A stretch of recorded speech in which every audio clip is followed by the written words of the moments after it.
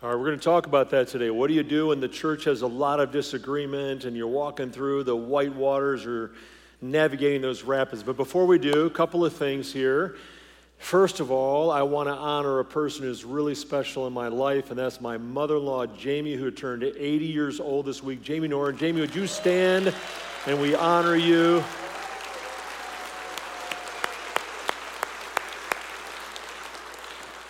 Jamie has led over 100 Making Peace retreats here at Grace. She's counseled hundreds and hundreds of people. At the age of 80, still vibrant, working full-time. I don't know when she's going to slow down, probably at age 100. And I can just tell you that all the jokes about mothers-in-law, and I have got a great mother-in-law. And I just want to say I love you, and I'm so grateful for you. And so we gathered yesterday. You'll see a picture of a few of our kids here in the next one, I think.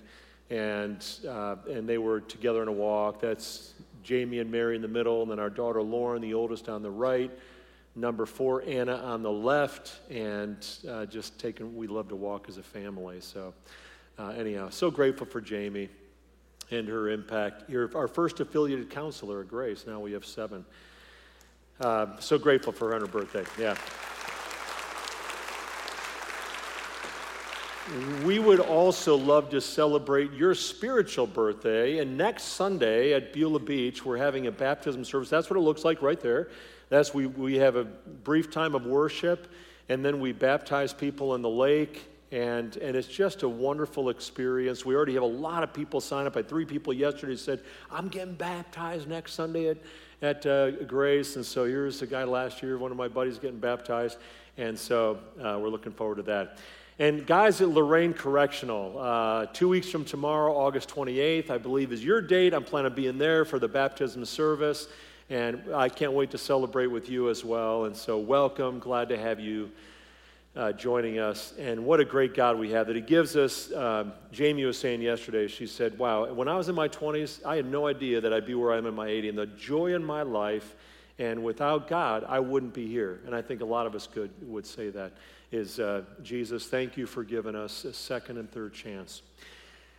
Well, let's dig into our topic for today, 1 Corinthians chapter 8. Paul's addressing a number of hot-button topics in the church, and a few of them he says, I've heard this about you. There's been division in the church. You're like following different, you've got your own like baseball cards. I follow Paul, I follow Peter, I follow, Apollos, and he responds to that. But then he also responds to some of the questions they ask, and he uses this phrase that he just says over and over. He goes, now about this, and so I'll give you just several examples you'll see on the screen here.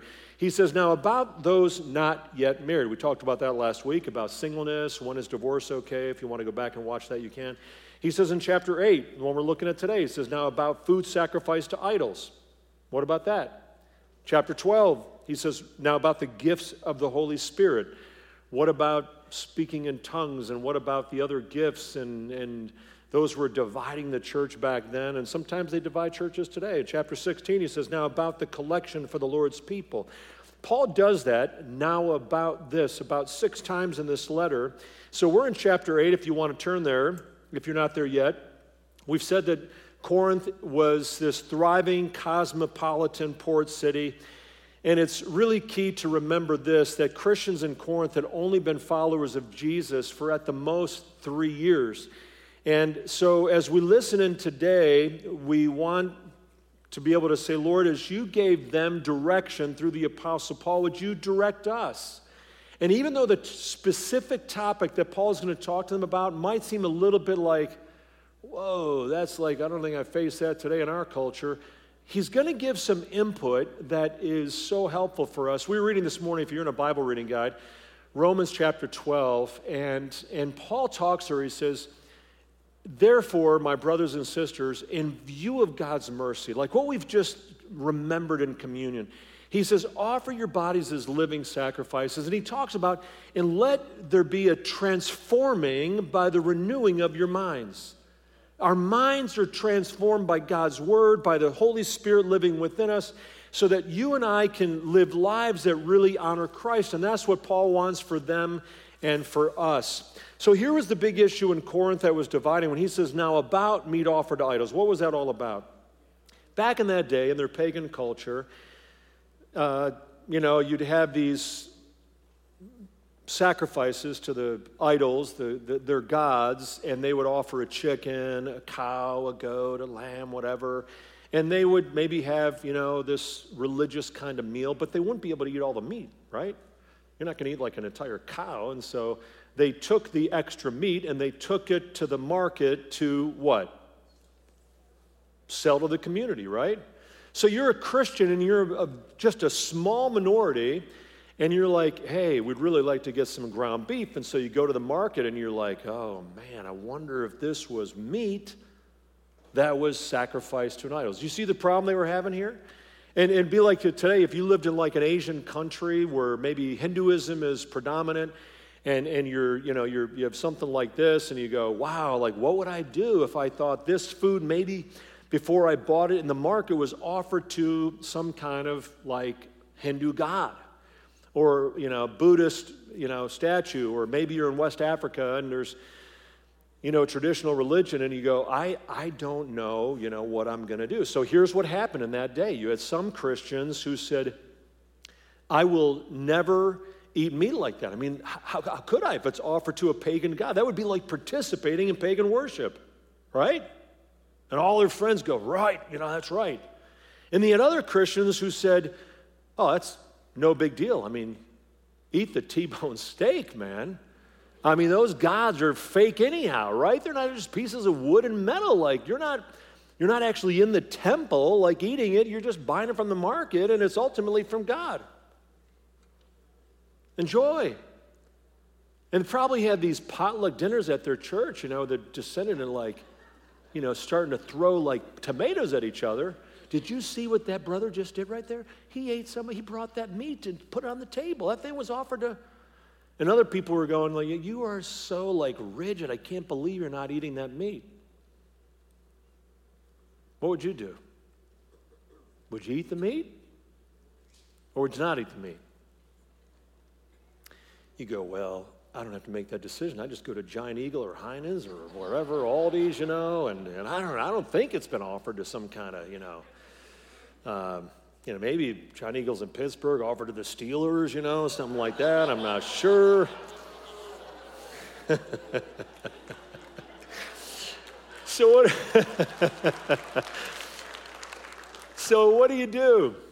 So Paul writes to them, and even if we don't face this, he's going to give us a principle. I want you to stick with me here, because he's going to give us a principle that is applicable in other situations. So here's what Paul writes in 1 Corinthians 8, chapter 1.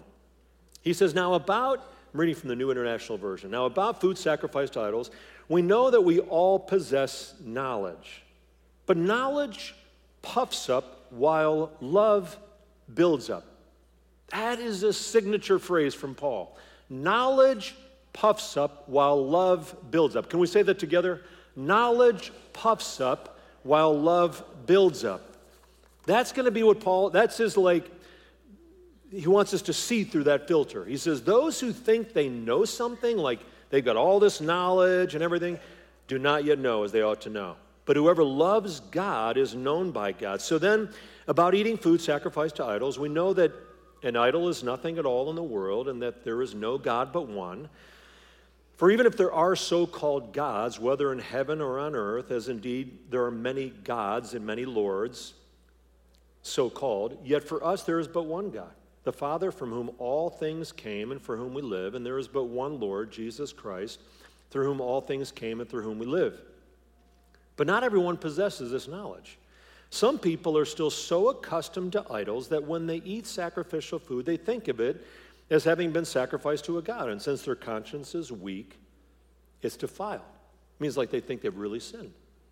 Verse 8, but food does not bring us near to God. We are no worse if we do not eat, and no better if we do. Let's just pause right there.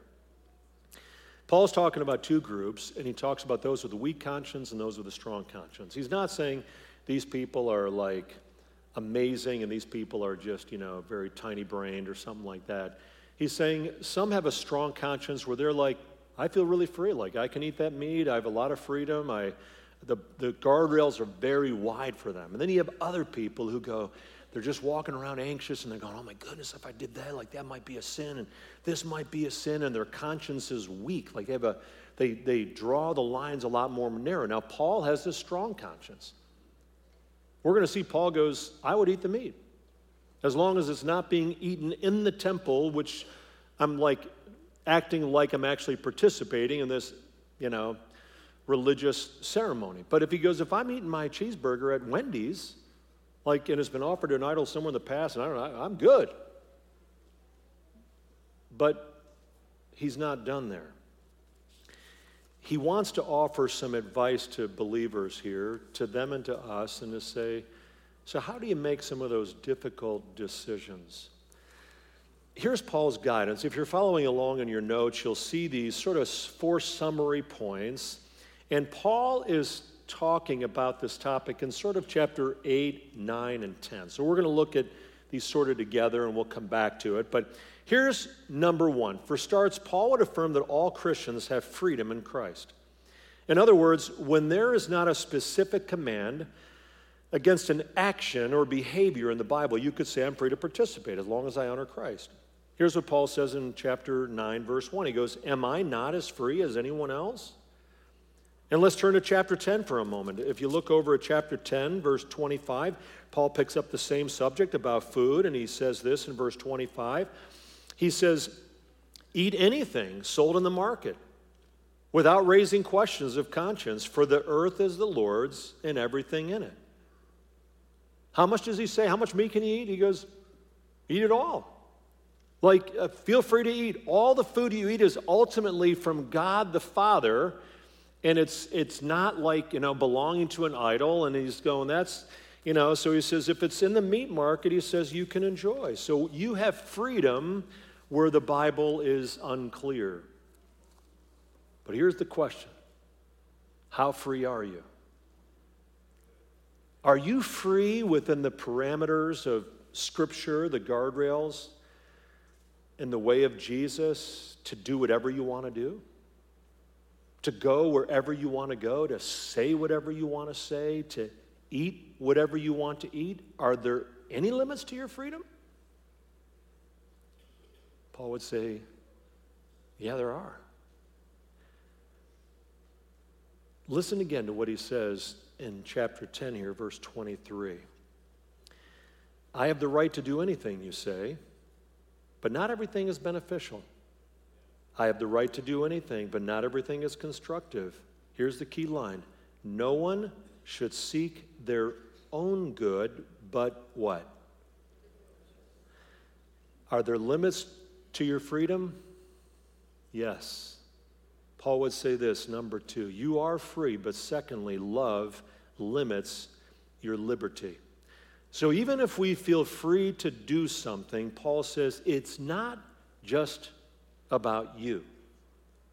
It's not just, we live in this individualistic American culture where we go, hey, I'm responsible for me, myself, and if you have a problem with what I do, that's on you. And Paul would go, that's not the way of Jesus.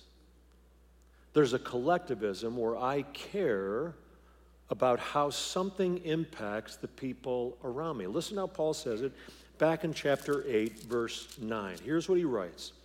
He says, be careful then that the exercise of your rights does not become a stumbling block to the weak.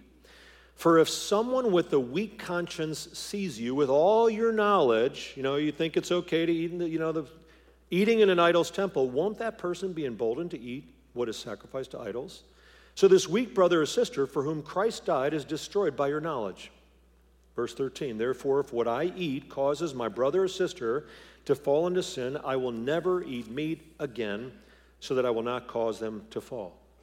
Is Paul saying you all have to become vegetarians? No. What he is saying is, I want to be really careful not to lead a brother or sister who's vulnerable into something that they consider to be sin. So even if my conscience doesn't bother me, I go, I need to think about how does this impact the people around me. Let me give a modern day illustration, because I don't think most of you going out for lunch today are going to be going, should I eat that meat or shouldn't I? But let me give you one that's maybe a little more, suppose you have some people over for dinner, and you know that they're in recovery from, they've had addiction to alcohol. And it's been really a tough part of their journey. So you invite them over, meals out, you bring the bottle of wine out, you're like, this is a celebration. We have a birthday, and you start pouring them a glass of wine and saying, enjoy. You know what Paul's saying? What are you thinking? What are you thinking? How can you not consider the spiritual health of the people that you say you love? There's limits to your liberty. Love limits your liberty. You might say, well, should I never drink alcohol? You just pay attention to who you're with. And if you think it's okay to drink in moderation, but you don't do something that's going to cause someone to violate their conscience, or maybe they really, that they're from a background where just to have any alcohol, Romans 14 says, whatever is not done in faith is sin. In other words, what might be okay for you because you have faith to say, my conscience is clean on this one. Someone else going, if I were to do that, I know I would offend God. Don't lead them to do something that they think is wrong. Does that make sense? Let's talk about social media for a second. You might say, hey, it's my Facebook, my Instagram. I can post whatever I like. I'm free. How free are you? Do you have freedom to post stuff that's sarcastic and snarky and angry, and you go, that'll own them. And you go, hey, I don't care what people think. Let them be offended. You know what Paul would say? Is that what love does? I mean, if you're offending people because of the gospel of Jesus Christ, that's one thing. But to needlessly offend people and to just have a tone or whatever that just people go, wow, if that's what Jesus is like, then I'm not really interested. Is that what I want? Is that what I want to do for people who are just either brand new and taking baby steps in their relationship with them, or they're sort of curious and then they watch and they go, wow, Paul would say, think about others. How will this impact the way that they see Jesus? Will what you do or say help others to be attracted to him or turned away? It's less a question about what's permissible than about what demonstrates love. Knowledge puffs up, but love what? Builds up. So it's not enough to go, hey, I know I'm free. I can do whatever I want. Paul would say, no, that puffs you up. Love thinks of the other person and builds them up. So if you want to love others like Jesus does, you'll voluntarily sacrifice your freedom at times out of consideration for other people, and to say their spiritual health is more important than my freedom. Does that make sense? That impacts some of the places I go, what I eat, what I drink, etc. Now, while we're talking about this, in the weak conscience, strong conscience, I want to talk about a misunderstanding of this passage. That some people they think it's more like, anything that I think is wrong, you can't do because you're offending me. I had a guy several years ago wrote me a note, and I had not worn a tie that Sunday. And some of you know I usually don't wear a tie, but, and I don't think Jesus really cares a whole lot about how I dress as long as it's modest, right? But this guy writes me and he goes, I have one comment on the service. Highly offended you came into the presence of God without a tie. I'm not sure if he was wearing a tie or not, but a lot of you are offending God today. I'm just looking around, all the guys here going, wow. A tie means nothing to the Lord, right? It just doesn't. Some of you are offended that I am wearing a tie, right? I'm going to get a note going, I can't believe you wore a tie. It's that guy being offended by my not wearing a tie. Am I therefore bound to do what he thinks is right for all of us? I wasn't leading him into sin. He just didn't like what I was doing, right? Let me give another one, a little more serious. Someone a few years ago said, hey, I'm concerned, I'm looking around, I'm seeing these people getting involved in like interracial marriages. And concerned about that. It sort of offends my conscience. Because doesn't the Old Testament talk about, like, it tells the people of Israel, you shouldn't be. That's a complete misreading of the Bible. Complete misreading of the Bible. The Old Testament doesn't talk about marrying outside of your ethnicity. It talks about, the emphasis is marrying outside of your what? Your faith. And that's in the New Testament as well. When Moses marries someone outside of his ethnicity, and his brother and sister, Aaron and Miriam, are upset with him, you know what God does? He punishes them. God celebrates diversity.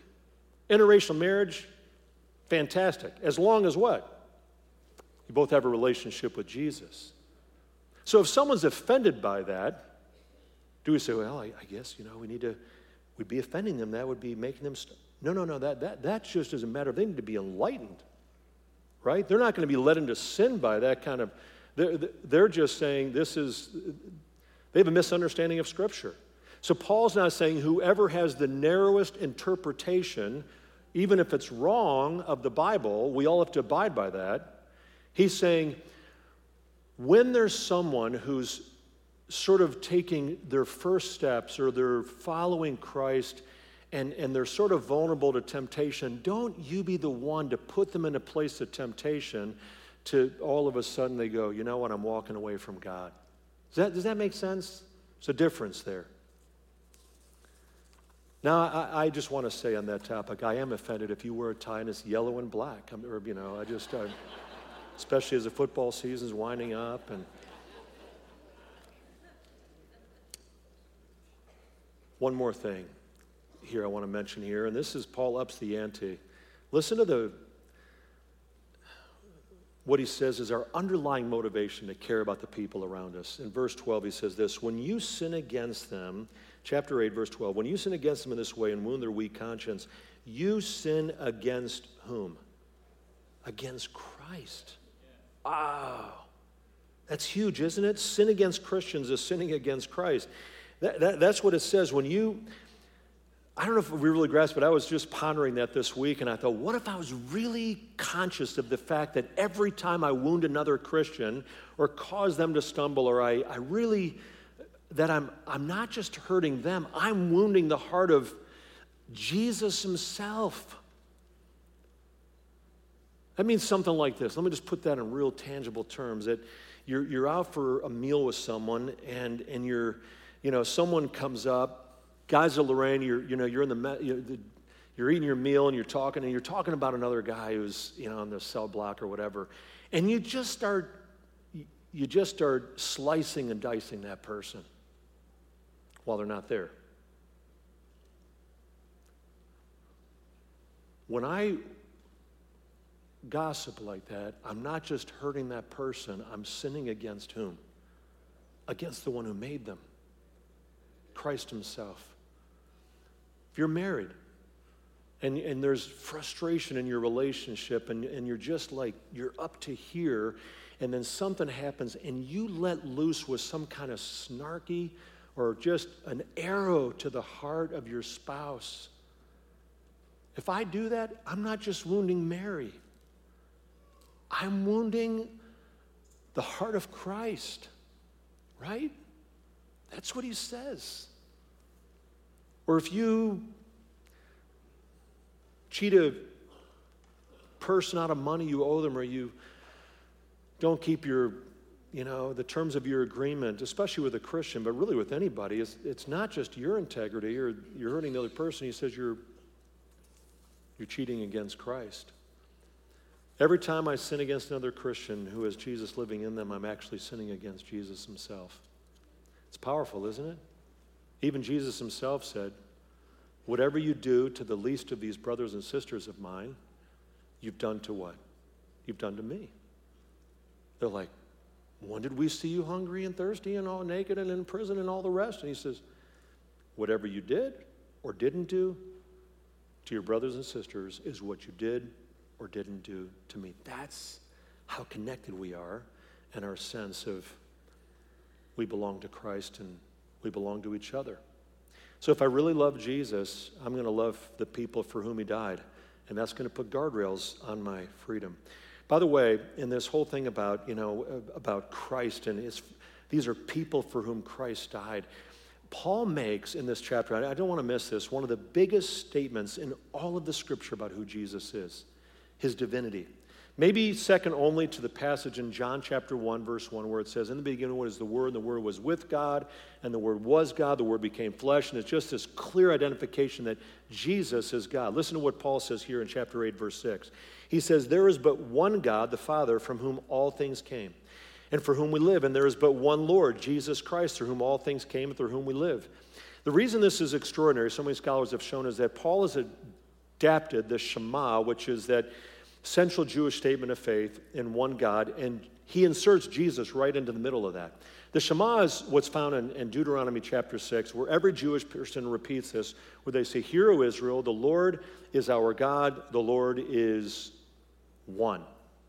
In the Jewish faith, there is no stronger statement about the uniqueness and exclusivity of their God. So here's Paul, this Jewish man, teacher, taking that well-known Shema, and what does he do? He applies it to Jesus. He says, we have one God and one Lord, and his name is what?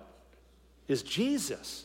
It's hard to imagine a more dramatic statement about the supremacy and the deity of Jesus. If you wrestle sometimes with, does the Bible really say that Jesus is uniquely like God? Key passage here. Back to Paul's key point here in 1 Corinthians 8. If you hurt another Christian by causing them to fall back into old patterns of behavior and therefore drift away from Jesus, you're not just hurting that person, you're also wounding Christ, who is Lord over all, God himself. One more piece of guidance from the Apostle Paul, number 4 in your notes. Your primary concern is this: how are you influencing other people? C.S. Lewis once said, he said, every interaction we have as believers in Jesus, we're either encouraging people toward Jesus or we're pushing them away from Jesus. The question is, which one is it going to be? Back at the end of chapter 10, turn over back there, and Paul gives this overarching principle to guide our actions. And here's what he says in verse 31. He says, so whether you eat or drink or whatever you do, do it all for the glory of God. Don't give offense to Jews or Gentiles or the church of God. I, too, try to please everyone in everything I do. Like, as long as it's within the boundaries of Scripture. He goes, I want to think about others.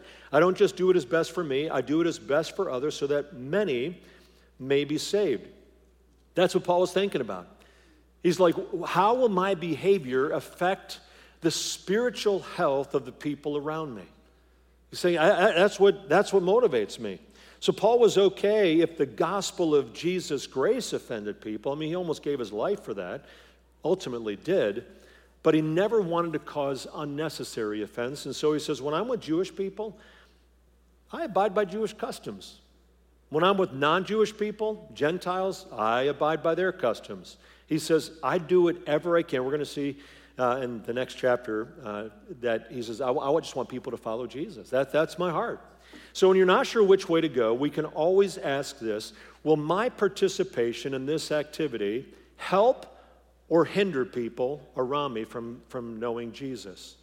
Is there a behavior of mine that is blocking someone's view of Jesus or slowing their growth? Am I willing to sacrifice that to help build others up? Because knowledge puffs up, but love what?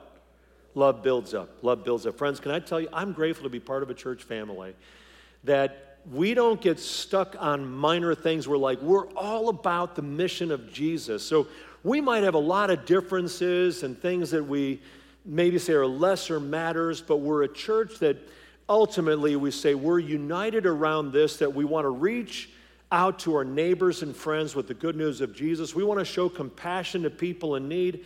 We want to access the power of God through prayer. We want to give of our resources to make a difference.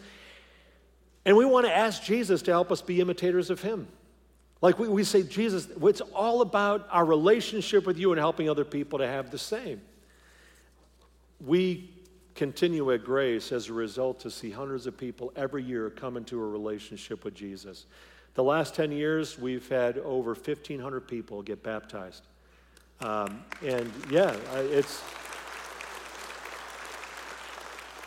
so I just urge us in this way, let's keep putting the concerns of Jesus over our own. Let's exalt him, and let's help other people to find the way, even if it means I say no to some of my behaviors. I say no to some places I go. I curb my freedom in order to help other people know him. Is that your heart? I'm so grateful. Grateful for you. Let's pray and ask him to make it more the case. Jesus, thank you. Thank you for the freedom that you give. Thank you that if whoever you set free is free indeed. We're free from our past, free from the guilt of our sin, free from destructive behaviors, free to live today with joy. But Lord, thank you also that you give us wisdom, and we pray you'd guide us by your Spirit to know where to curb that freedom, to be willing to say no to ourselves, even if we're fine with what we think we're going to do, to say, Lord, help me to be cognizant of the people around me. Help them to seek you more and to love you with all their hearts because of their relationship with me. And Lord, wherever maybe I've been sinning against you without even thinking about that, by behaviors that are hurting other people, and it says, when I do that, I'm sinning against you. Lord, help me to repent, to cease those behaviors through the power that you give us, and to honor you and to honor the people who bear your image, Jesus. Let us live in a way that brings great joy and glory to you. In your name we pray. Amen.